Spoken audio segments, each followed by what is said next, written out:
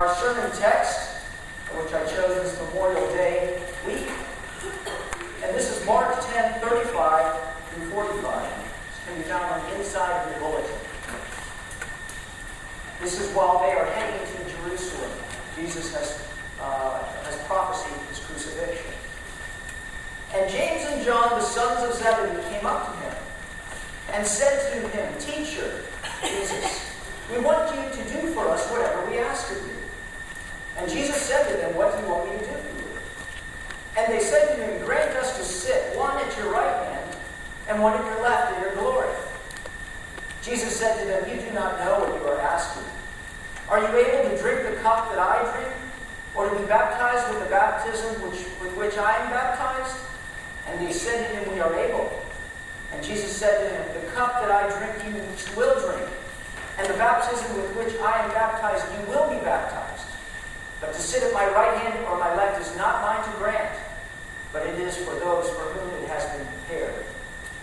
And when the other 10 disciples heard it, they began to be indignant at James and John.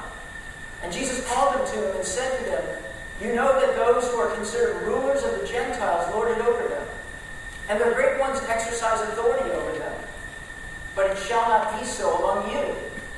But whoever would be great among you must be your servant, and whoever would be first among you must be slave of all. For even the Son of Man came not to be served, but to serve, and to give his life as a ransom for many." The word of the Lord. Thank you, God. Well, today I want to talk about greatness. It seems fitting on Memorial Day to talk about this concept. We hear about the greatest generation, the World War II generation. We hear about great warriors and fighters, great generals like Patton and MacArthur, great ancient heroes like Napoleon and Charlemagne and Genghis Khan. And so the question we have to examine is, what is it that makes one great?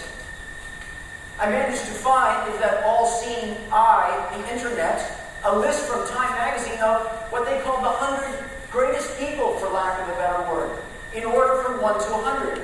I scoured desperately, yet could not seem to find my name on that list. It must be a typo.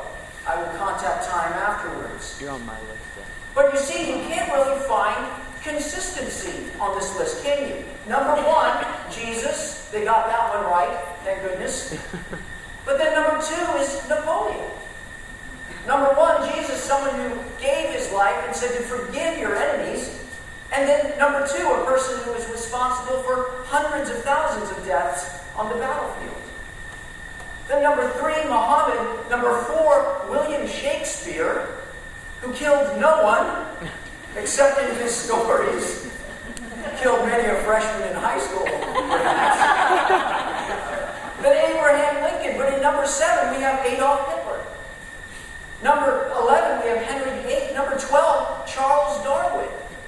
And number 14, Karl Marx. They might as well have put Groucho Marx, for all I care. They were about the same. Joseph Stalin, the man responsible for killing 50 million at 18. And the list goes on and on and on. In fact, I did find my name. It was at 10,436,252 and falling rapidly. Nonetheless, I'm on the list. How do we determine greatness? Jesus makes a statement about greatness that astonishes us. For he says, "Whoever would be great among you must be your servant, and whoever would be first must be slave of all." And so in the face of Jesus' comments, we must ask the question, what do we think is greatness? Who do we ascribe greatness to? What's our definition? What's even the definition of this church? See, Jesus is the one who has the answer. He provides the answer, and he provides the promise. That he who would be great among you must be your servant, and he who would be first among you must be your slave. And so, what I want us to do during this time as we look at this passage is to examine 3 things. Number 1, we need to recognize the misconceptions that we harbor about greatness. We need to recognize the misconceptions. Number 2, we need to realign ourselves with the right understanding of greatness. recognizing the misconceptions, realigning ourselves with the right understanding. And then finally, number 3, we need to resolve to live as great ones, to choose the path and pattern of greatness. Because you can only be great for God when greatness is no longer your God. Well, let's look at these points. Number 1, recognize misconceptions that you have about greatness. Jesus has been walking toward Jerusalem, and he's been starting to communicate what is going to happen to him. And along the way, he's been telling these stories or having these encounters. Such as with the rich young ruler, the powerful and famous, that comes to him, and Jesus says to give up everything and come and follow me, and you will have treasures in heaven. And yet the man goes away sad. Jesus goes on to say that he is going to be killed by the Pharisees in Jerusalem, and that he will rise again. But the scriptures say that they did not understand what he was saying, and they were afraid to ask him. Well, we get to this point in Mark 10:35, when Jesus, again, right before this passage, has talked about the sacrifice he's going to make. And here is James and John's response. The sons of Zebedee came up to him and said, "Teacher, we want you to do for us whatever we ask." And he said to them, "What do you want me to do for you? We want to sit on your right hand and your left hand in your glory." Matthew 20, which is a parallel passage, says that it's Salome, the woman Salome, that comes up and asks this question. Salome is the mother of James and John. And in that culture, when one comes and asks for the other, it's as if they asked. So we really have 3 people here. Salome, the mother of James and John, coming to ask this question. Now the question is, why? Why did this ask this question, and why is Salome here? The reason is, if you look at the passages and the overall evidence in Scripture, you discover that Salome is the sister of Mary. And because Salome is the sister of Mary, the mother of Jesus, that makes John and James Jesus' cousins. Now, as we know in this world, it's not what you know, it's who you know. And Salome is pulling a fast one. James and John, it's a case of nepotism, if you will. Surely your cousins should be the ones to sit on the right and left hand out of all of these disciples. Well, in Mark 10:41, it says, when they heard it, they began to be indignant at James and John, the other 10 disciples. Why were they indignant? Was it because of the audacity of their request? That they would think such a thing? Not at all. Because just a little bit earlier, it was saying that they were arguing on the road who would be the greatest. They're indignant because James and John are trying to pull rank with this nepotism. Jesus' aptly responses in verse 38, "You do not know what you are asking.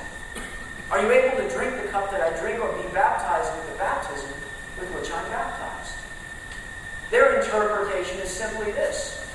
To drink the cup is to drink the cup of a king.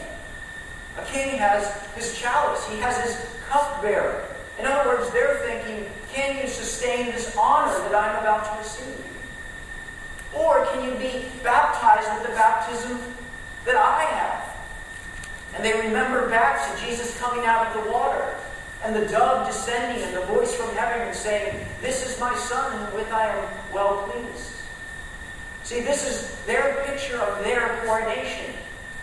And of course they respond, yes, we can do those things. But Jesus is speaking of a different cup, isn't he? He's speaking of the cup of wrath. Whenever the cup is spoken of in the Old Testament, it's always spoken of the cup of wrath of God that the enemies of God will drink. And yet Jesus, the Son, will drink it. The baptism is the baptism into death. Whenever water is spoken of in the Old Testament, it's water of judgment.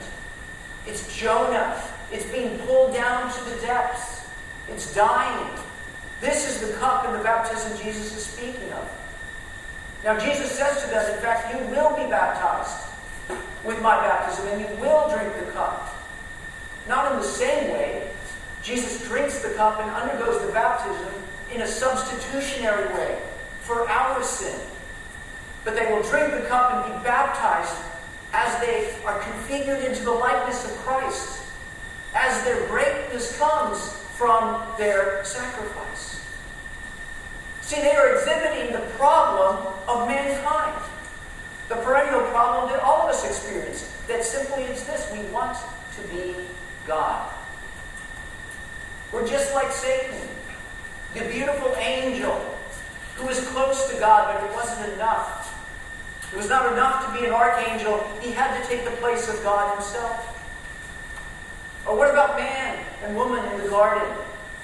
Take, eat of this fruit, and you will be like God, knowing good from evil.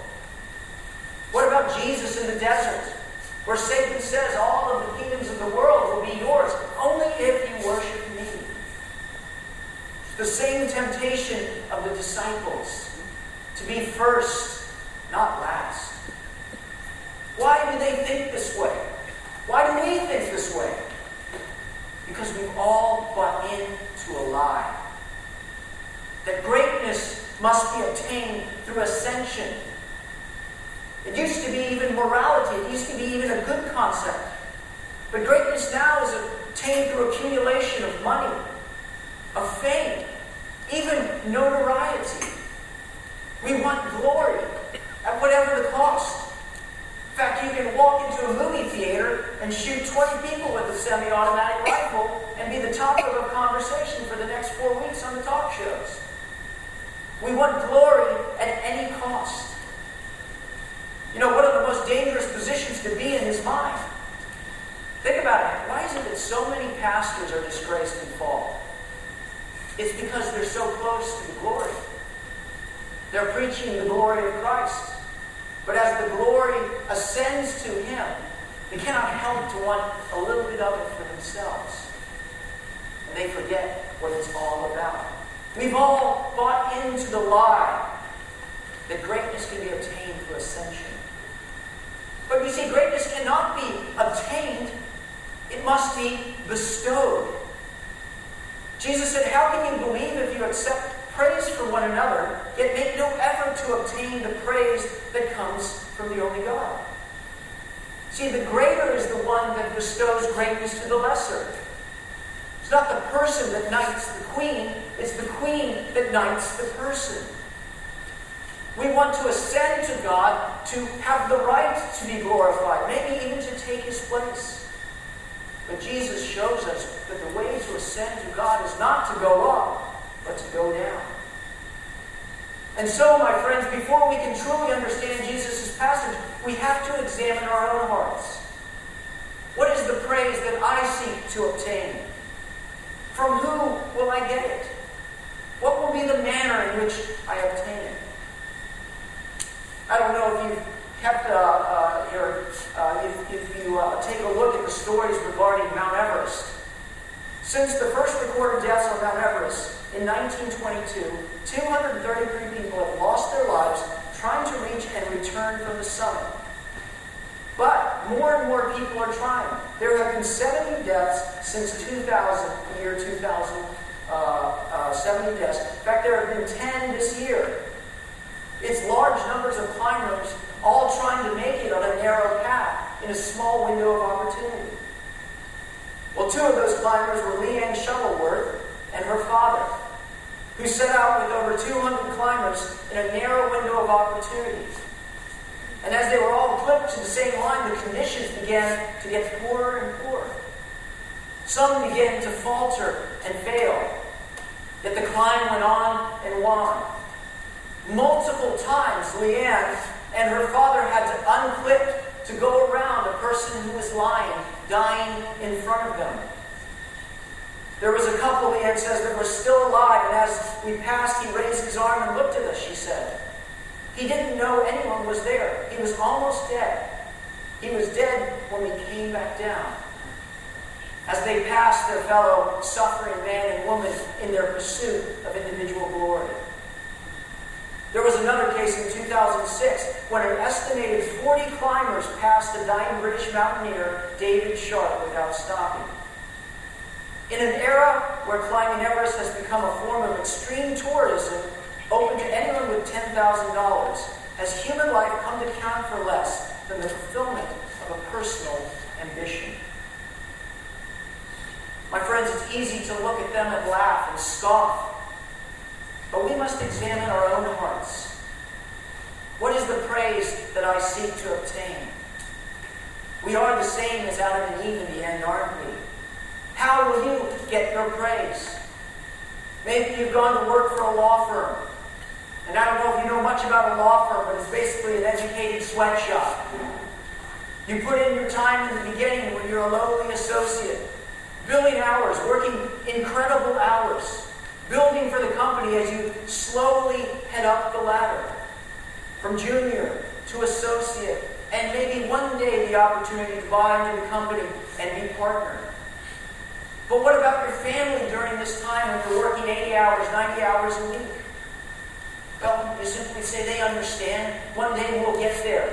And then they can enjoy the fruits of my labor. And so you take more and more work. Maybe the temptation is to augment your numbers, to cook the books, to take some hours on that you don't even need to in order to bring profits. From who are you looking for praise? I have to please them. I have to be shown as worthy in order to take their place. How far are you willing to go in your quest for greatness? You see, you and I must recognize that true greatness does not come from ascension, but that comes from sacrifice. We must decide not to take the route of Leanne Shuttleworth, but rather to take the route of Christ. Not to the top of Everest, but to the grave. We can't have both. We must repent of our lust for power, our need to be recognized, our need to be someone, and decide to be faithful and forgotten. Because you can only become great for God when greatness is no longer your God. Well, this brings me to my second point. If we have recognized the true meaning of greatness, we must realign ourselves with the right understanding of greatness. When Jesus Christ came to earth, his message was quite simple. The kingdom of heaven is here. The kingdom of God is here. Repent and believe the good news. What Jesus is saying is that a new kingdom has arrived. See, we often think that religion is a private matter between me and God. Nothing could be further from the truth. Jesus did not come simply to fix your heart. Jesus came to fix everything. Because society is a macrocosm of what is wrong in the human heart. This world lives under its current king, the prince of the world. God lets him, to be sure, Jesus Christ is an authority, but still his influence reigns. And so we have the rules of the world. Anyone familiar with the golden rule? He who has the gold makes the rules. How about might makes right? How about survival of the fittest? How about only the strong survive? See, there's a code in the world that you must live with. But Jesus said in verse 42, as he called them to him, and he said, you know that those who are considered rulers of the Gentiles lord it over them, and their great ones exercise authority over them. But it's not so among you. But whoever would be great among you must be your servant. See, Jesus says to the disciples, you know this to be true. Look at the Gentile rulers. Look at the Romans who are subjugated. He who is strong survives. But Jesus says it shall not be so among you. Why? Because you belong to a different kingdom. There's a new king, a new reality that has come into the world that will ultimately consume the world. Because to be great is to be a servant. And not only a servant, your servant. Whoever would be great among you must be your servant. It's personal. And whoever would be first among you must be your slave. We all understand first, don't we? The first in line, the first at that place, the first to get there, the first in best seat. But a slave is totally different. A slave is last. A slave is considered personal property in this era. And a slave is always attached to a master. master who owns the slave. But Jesus says, whoever will be first among you must be slave of all. You must have not only one master, you should have many masters, all of them being your master. See, what Jesus is saying is that the kingdom works differently. The kingdom of God works differently than the world's kingdom. In the world's eyes, salvation is obtained through self-protection and accomplishment. But Jesus earned our salvation through dying and surrendering. In the world's eyes, power is obtained by ruling and conquering. But Jesus became all-powerful through serving and subordinating himself to others. In the world's eyes, to get more power, you have to get to the center. It's Washington, D.C. But in the power of the kingdom, the way you get power is to go to the fringes, to go to the maligned, to go to the forgotten. In the world's eyes, wealth is obtained by wits and savvy and accumulation. But Jesus obtained wealth by giving everything away. In the world's eyes, greatness is achieved through accomplishment, fame, and even notoriety. But in the kingdom, greatness is achieved by giving yourself and your reputation away. You know, every now and then, in news or in world history, we see a glimpse of the kingdom of God breaking through. It's Mother Teresa in Calcutta, choosing to live a simple life of poverty, helping those who are dying.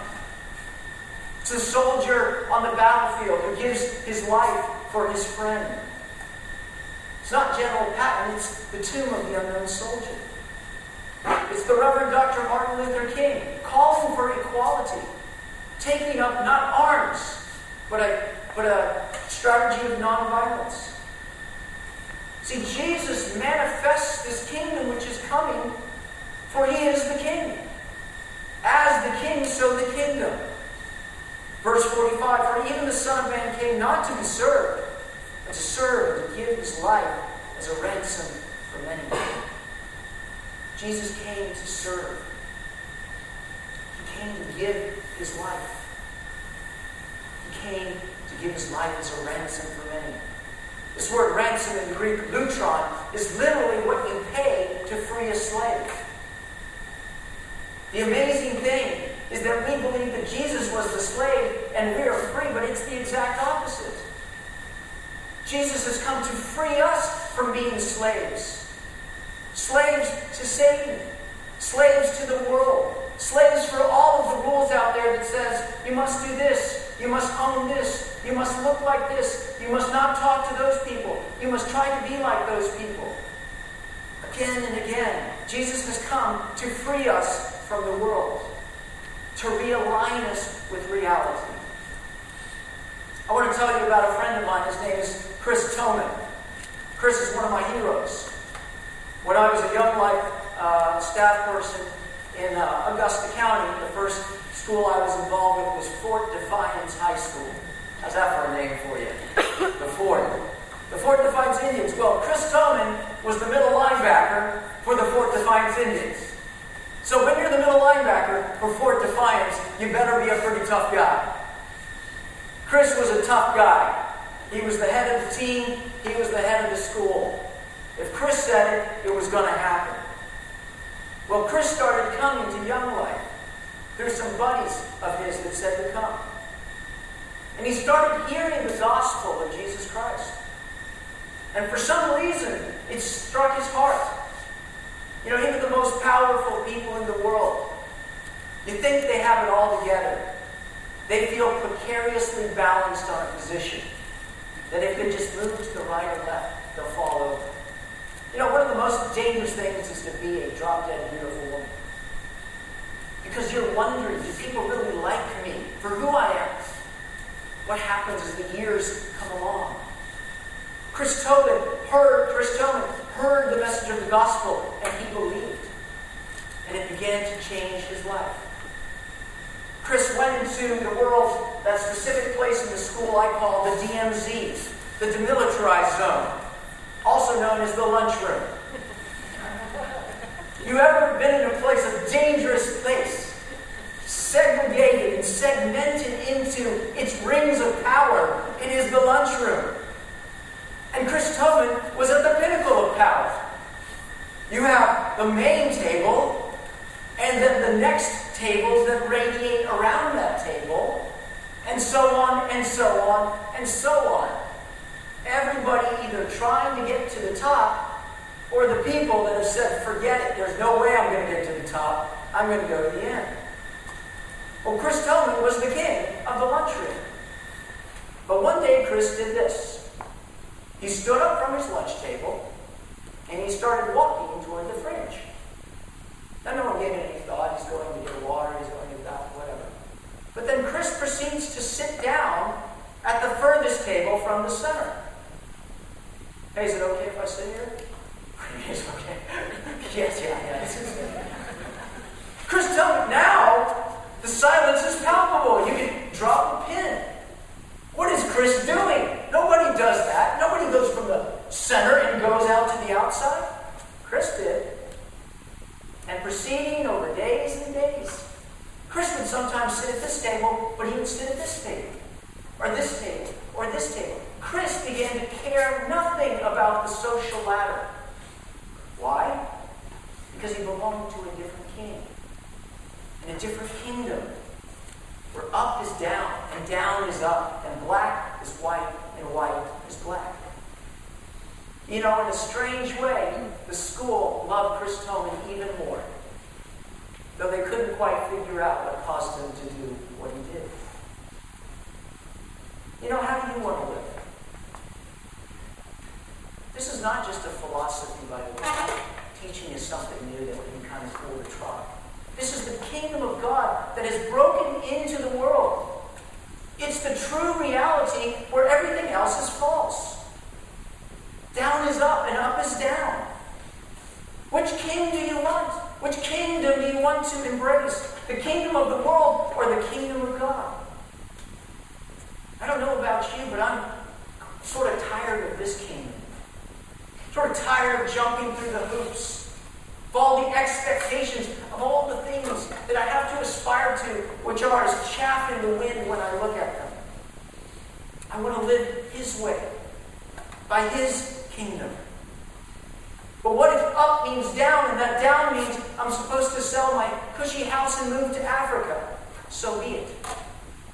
What if God tells me to move my dentistry practice and head into the inner city and help people? Probably He won't. The odds of God calling you to move to Africa are infinitesimal, but it's a possibility.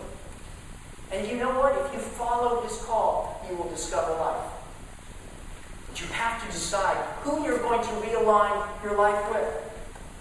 What if it wasn't as big as moving to Africa? What if it was simply serving the people at your office, your fellow workers, beginning to be their barista, as it were, beginning to come underneath them and serve them, even if you were over them? What about loving your enemies, the jerk that everybody hates in the office? What about coming along and sitting down beside them? See, Jesus says, trust in the way of the Lord and lean not on your own understanding. You acknowledge Him in all ways, He will make your path straight. Jesus has given us a new reality, and He's given us a picture of where and who to follow. Himself on the cross. You see, it's the grace of Christ that frees us from being a slave to power and glory. We can become great for God because greatness no longer has to be our God. And so we must recognize the truth of the world. We must realign ourselves with the true kingdom. And finally, we must choose to live as great ones. You know, we look at this whole thing and it sounds great when we're sitting here. You know, but that was Jesus. Jesus chose that. No way I can. I mean, think of the pressures that are on me. How can we do this? Jesus gave us an example. Jesus showed us, but even more, Jesus gave us Himself. He gave us His grace, and He gave us Himself. He not only gave us an example, He transformed our heart. A new heart, a new reality, like Chris Tobin. The ability to see what other people cannot see. And as He has transformed our heart, He calls us to walk in faith. Whoever would be great among you must serve. And whoever would be first must be slave alone. What if you took a step and threw caution to the wind and started to value the things of the kingdom? Started to serve. People might not understand. People might not like it. But you would lay your head down on your pillow at night in peace because you would live in harmony with the kingdom and with yourself. Part of the reason, Christian, why you have no peace is you have one foot in the kingdom of God and one foot in the kingdom of the world. And that's a horrible place to be. Be all in for one of them, but not both. Jesus had the choice. In the Garden of Gethsemane, take this cup from me, Father. I don't want to do it, but not as I will, but you will. He entrusted himself to God. And He is in you, and you are in Him. What if you live this way in your family? Not a different lifestyle, but a different life. Brothers and sisters loving one another, sacrificing. Husbands for your wives, for your parents. A new reality. A picture of the kingdom of God manifested. What if our church began to live like this? What if when people walked in the room, they saw something they could not quite comprehend? A different reality manifesting the invisible kingdom. See, the way people are going to see Jesus is they're going to look at you and me. And they're going to wonder what's different. If they see us living by the kingdom, it will rattle their understanding of God. They may not know His name, but they'll say, whatever that guy has, I want to know more about it. This is how the kingdom works. It expands with normal people like you and me. Little churches in the corner that shouldn't make it. Growing together in faith. Step by step, friends. 5 years from now, we're going to be there. The question is, who are we going to be? We must replace our values with the kingdom of the world. We must live in dependence on the one who went before us. We must let the gospel change our hearts from the inside out. And as Jesus depended on the Father to live the right way, so we must depend on Him. If you are a Christian, you have a new king. You have a new kingdom. And in classic fashion, you can't see it with sight. Only by faith. But it starts here. So be free in Christ. Be free to love. Be free to give yourself away.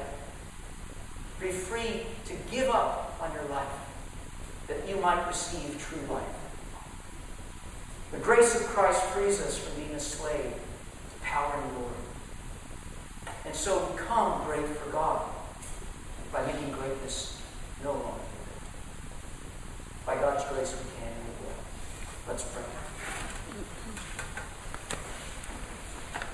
Lord, we thank you, Jesus, for these words, for they teach us the reality that we might no longer be deceived by the patterns of this world, but we might be transformed by the renewing of our mind as we truly understand the kingdom that is coming to fruition and the kingdom that is coming to nothing. Lord, fix our hearts on the truth. Let us not settle for the cheap imitation. Let us follow in your footsteps. Let this truth become our feet and our hands and our voice. In this church, in our families, at our workplaces. Lord, may your kingdom come. We seek it first. Only meet us and walk with us along the way. All of this we pray in Christ's name. Amen.